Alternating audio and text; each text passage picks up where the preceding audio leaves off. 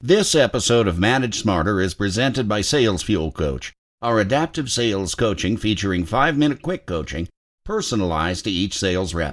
Learn more about Sales Fuel Coach at salesfuel.com. Welcome to the Manage Smarter podcast with hosts C. Lee Smith and Audrey Strong. We're glad you're here for discussions on new ways to manage smarter, hire, develop and retain talent, improve results, and propel team performance to new heights. This is the Manage Smarter podcast. Welcome back to the Manage Smarter podcast. Thanks for tuning in, everybody. I'm Audrey Strong. I'm Director of Communications for Sales Fuel. And I'm C. Lee Smith, the President and CEO of Sales Fuel. We got a guest today, and we're going to be talking about some forward-thinking concepts for everybody to ponder. Seriously. It's our first repeat guest on the Manage Smarter podcast. And yes, Jeffrey Gitomer. And if you're not familiar with him, shame on you, right? Yes, because he had a great podcast earlier that you should have listened to by now. Yes, and go back and listen to it if you haven't. Jeffrey, obviously a huge name in the business of sales training. He's a speaker, he's an author, he's a consultant and a coach, best-selling author. Gitomer.com, go get that, and the Gitomer Learning Academy. Jeffrey, the Sell or Die podcast, we got to mention that as well. Of course. He is here today. Jeffrey, thank you for being with us It's again. a pleasure. I haven't seen you guys in weeks. I miss you so much. There's a challenge right now that I would like to talk about, if you don't mind. Sure. The floor is yours. I'm sure you guys have topics in mind, but there's something happening right now. The economy seems to be taking off. I live in Charlotte, North Carolina, and there's got to be 20 cranes in the city right now up in the air. They're building apartments, they're building office buildings, they're building shopping centers. They've just opened up a new railway. I mean, a new restaurant opens literally once a week, and the city's popping. Also, interestingly, the newspaper has been usurped by a bunch of kids who send out a daily email about what's happening in Charlotte, and it's working. Mm-hmm. They editorialize a little bit, and they tell you where the best craft beer is in town. And it used to be sponsored by the paper. And then half a dozen of those kids got pissed off, and they went out and renegated and started their own thing. So now there's two daily things that you have to read, both of them, because it tells you what's happening this weekend or what happened last night or what's happening tomorrow. They put the weather report in there. You can get everything you need in about a minute and a half, unless you want to read an article. But sometimes by the headline, you can tell what's going on. You know, so-and-so moved out, so-and-so moved in. That's what's news. And the economy, in the meantime, is going crazy. And you as a salesperson or as a sales leader have a team of people, and sales are up. And you may erroneously think that you had something to do with it. That's the message. The economy is up, therefore your sales should be up. If they're not, something's drastically wrong. And if they are, you have to measure, are you better than the uptick? Because if you're not, you're just rolling along with the tide. And I want to engage you both about what is really happening right now and how long will it last? What are some of the preferred ways that you should measure? Should you look at year over year? This is where we were a year ago, team, and this is like a Trump bumper. How do you measure it? I don't know if you can measure it that way. Certainly, the sales is a very easily measurable process, but I think there has to be an exponential measure. So if the stock market is up and the economy is up and your taxes are down, and everybody in my company got a small raise in pay just by payroll tax deduction, and the challenge that you have now is, okay, what can we do to double our sales rather than try to measure 11.5? Mm-hmm. Well, John Tortorella is currently the coach of the Columbus Blue Jackets hockey team. He has a phrase. He likes to say, don't let it get good to you. Yeah. So that's what I would say about the economy, particularly if you're a manager, is don't let that get good to you, because, you know, you're up right now and it's because of the economy. And it's like, but what are you doing right now then to prepare for the time that the economy may not be so good at some point? Exactly. So my recommendations are go visit your top 10, 25, 100 customers and talk to them about what kind they're increasing their sales, but could you increase your product base? Could you gain a greater percentage of their wallet? Mm-hmm. Could you hook into them for a long-term commitment? Is there something that you can do right now that would help you? And this is what my recommendation is. Whether you're a manager or a salesperson, have a cup of coffee with somebody every morning, whether it's at your house or at their house or at Starbucks. Einstein bagels. Have a cup of coffee with somebody that can help you either with a relationship or is a customer or is a prospect.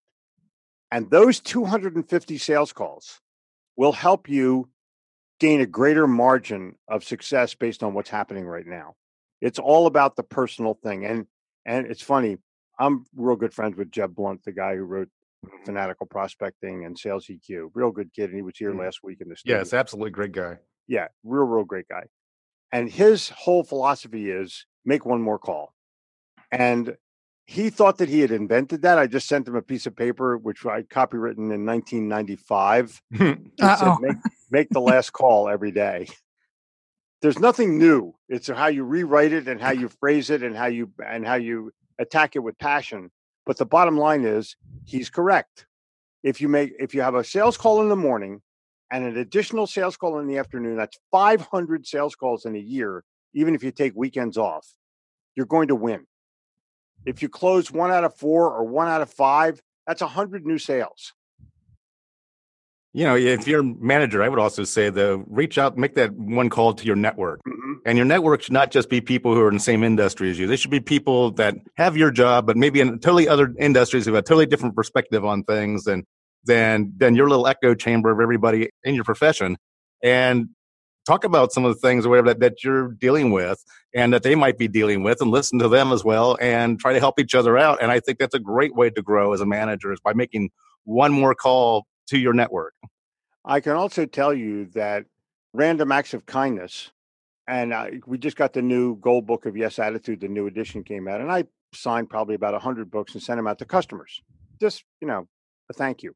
All of a sudden, orders started to pour in. I get pictures, selfies, posts on Instagram, all kinds of things saying, hey, thanks for the book. Can I get more? I'm like, sure as hell you can get more. We sell books, but you'd be amazed at how many people bought one for everybody as a result of me sending out a free one. And so what can you do for your customer? Where's the value piece that you're sending and offering to your customers that might prod them to buy from you, refer you, recommend you, just host you in a way that you weren't expecting? Because I certainly wasn't. I didn't say, boy, I'm sending this out to 100 of my customers. I sure hope they buy a lot of books. Maybe in the back of my mind, I was hoping, but the bottom line was I wasn't expecting. Mm-hmm. And what happened was I just got a text this morning. Where can I get more? You use that word value, and that seems to be a word that I hear defined in bazillion different ways by bazillion different people. How do you define value? Well, value has two strategies. One is an erroneous one, and one is a real one. Corporations, marketing departments, salespeople, sales managers all try to value add or add value. And they are both incorrect and dumb, because normally value add indicates that if I don't buy something from you, I don't get the value. My philosophy is value first. In other words, I give the value without expectation of return. If it is not perceived as valuable to the customer, then why am I talking about it? Mm-hmm. Am I bragging about stuff? Am I self-aggrandizing myself? What's the deal? If the customer perceives it as value, then it's valuable. That's my definition. Mm-hmm. Otherwise, it has no value whatsoever. And I can tell you this, if you look at the airline industry, I take a plane all the time, they have what's called a loyalty program. That is the biggest hunk of bullshit on the planet. It is not loyalty. It is forced loyalty. If you live in Charlotte, North Carolina, American Airlines is about 96 or 97% of the flights leaving the city. Am I going to fly somebody else and have to take a plane to take a plane? No. Am I loyal to American Airlines? No. If the Cuban Fidel Castro airline company moved to town and they were a better airline, I'd take them. And it's so stupid to think that, and they try to brainwash you into thinking that it's loyalty. It is not. It's a premium. That's all it is. Well, the standard for airlines these days is like all you have to do is not kill puppy dogs or whatever, and you're fine. Can you that might be the first $10 million dog in the history of mankind. That's going to be a real expensive dog for United Airlines. Well, French bulldogs aren't cheap. No, In but I'll general. tell you this. Do you know that there, and I just heard it at random, that some 7-year-old kid heard the dog screaming and told the flight attendant, and the flight attendant did nothing about it? Wow. Yeah, exactly. So, Jeffrey, you talk about opportunities in the new economy. I think this is also a really good time to take a look at profit. Because when the economy is not so good, as you know, it's like Right, you have cut your downward- price. Yeah. It's time, Yeah, it's time to hold your profit. I agree. It's time to raise your profit right now. So it's like, how would you recommend doing that? Well, I had a client come in yesterday and we did a talk. This is a guy who sells fire trucks, used fire trucks. He sells about 100 of them a year, most of them more than $100,000, and he sells them on the phone. What? Wow. Is that cool or what? He That's sells very cool. fire trucks on the phone, and here's the deal. Everyone wants a deal. Everyone wants to knock his price down. And I said, Glenn, if you take $5,000 off the price of the truck, that's $5,000 right out of your pocket. So I give 2 lines. Number 1 line is our prices are fair and our prices are firm. That's a big one. But the second one is we may not be the lowest price, but we are always the lowest cost. Because when you buy this truck, you may get it to your place and it needs service or it needs help or it needs a part or it needs some kind, and it may cost you more than $10,000 to service the other guy's truck. So why would you take a chance when we guarantee ours? Makes sense. It totally makes sense. And then I end all things with, is that fair enough? I always end a sales sentence with, is that fair enough? So the challenge that you have when you're talking about price is most people are embarrassed for their price. And most salespeople who want the sale bad, they don't care how much money the company makes. They just want the commission. Yeah, I take a little bit less commission, but I'll do anything for the sale. Well, and so we were talking about attitude earlier, but so you had a phrase, I believe, that was shared with you early on in your writing career when someone told you your price is in your head. Mm-hmm. That's totally right. But let me take it one step further on this. Now is the time that you can get profit. Mm-hmm. And now is the time when things are going well that other companies, your customers' companies, are wanting to increase their profit as well. And the easiest way to increase profit is through a vendor. I can cut the price of what I pay for food. I can cut the price if I'm in the restaurant business. I can cut the price of what I pay for gasoline if I'm in the gasoline business.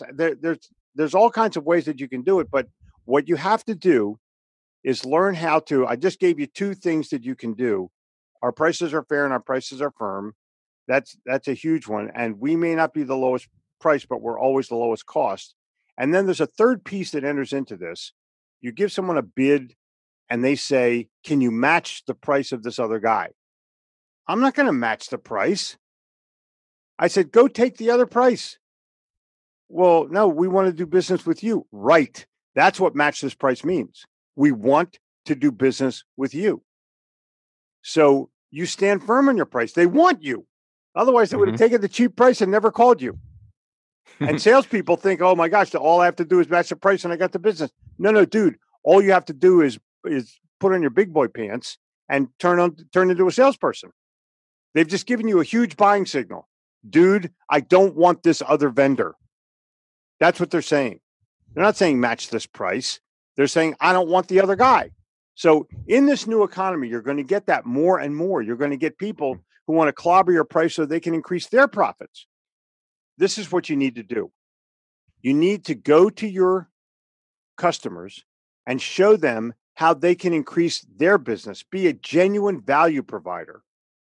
Be a service provider, be a service teacher, be a sales, help the other sales guys make their sales, and then your price won't matter. Is this a good time if you did punch a hole in your rate integrity to try and regain it or set a new price now that pockets are a little bit looser? Yes, as a sales but team? You can't go back and make a humble, well, we cut our price because we needed to survive kind of thing. You can't say that. Oh, yeah. But everyone will understand what it is that you meant and what had happened. And if you were smart when you were in the when the economy was in the shitter, You should have told your customers, look, this is a one-time price. Ooh. Yeah. Yeah. But they weren't thinking that. They just wanted to make the sale. People somehow, for some reason, don't think of the future. They only think of the right now. Well, that's even more true today. It's like it's about this month's numbers, or it's about this quarter's returns. So, right. Yeah. Used to be an annual report would move the stock market. Now it's news or a quarterly or monthly report. It's crazy. Or a tweet. A tweet. Yeah. Yeah, or crazy. But look, the economy is up. Yes, it will have some hills and valleys, but it's going to stay up. And with all the building that's going on, with all of the companies that are expanding their product line, I think the tax cut is going to be huge with respect to creating more United States business.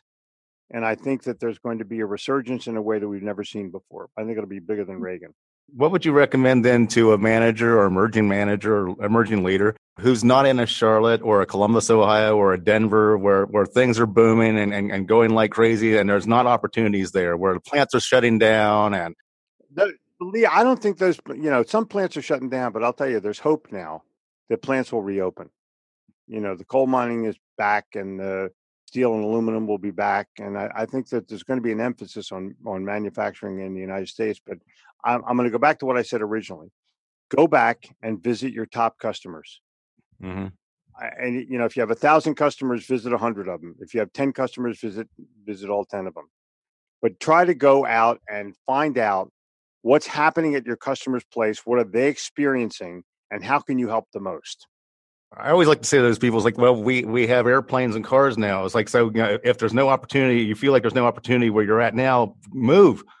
There was an old commercial. It was an old United Airlines. I hate to curse, but there's an old United Airlines commercial where the sales manager came in and gave everybody an airline ticket and said, we're going to go visit our customer. And that was the right thing to do. You go out and visit them. I'm going to be visiting customers this weekend. I visited with customers all this week. I'm going to be going out and doing some seminars, one with an old customer, one with a new customer, but all of them are going to be long-term customers. I am not going to take a customer anymore that's not a long-term one. That's great. Mm-hmm. Well, these are great concepts and a lot of stuff to think about. And obviously, Lee has gone down to spend the day with Jeffrey for some professional development. And if those of you are interested in doing the same thing, Jeffrey, how do you want them to contact you? Just call our office, 704-333-1112. You can email me personally, jeffrey@githomer.com. Take a look at our stuff. The Githomer Learning Academy wins. It's an amazing place where you or your salespeople can go.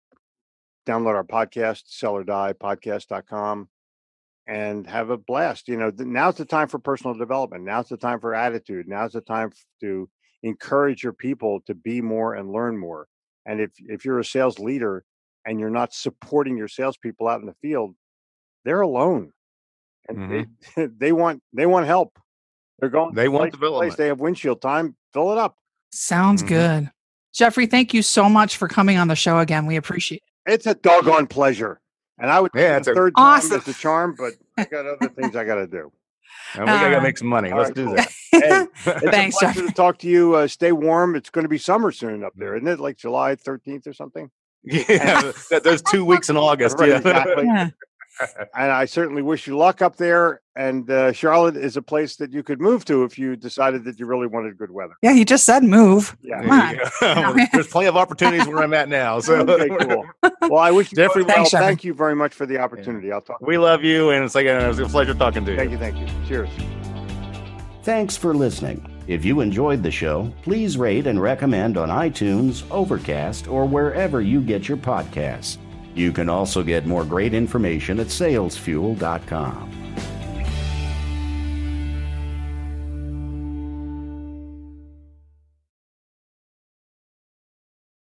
This podcast is a part of the C-Suite Radio Network.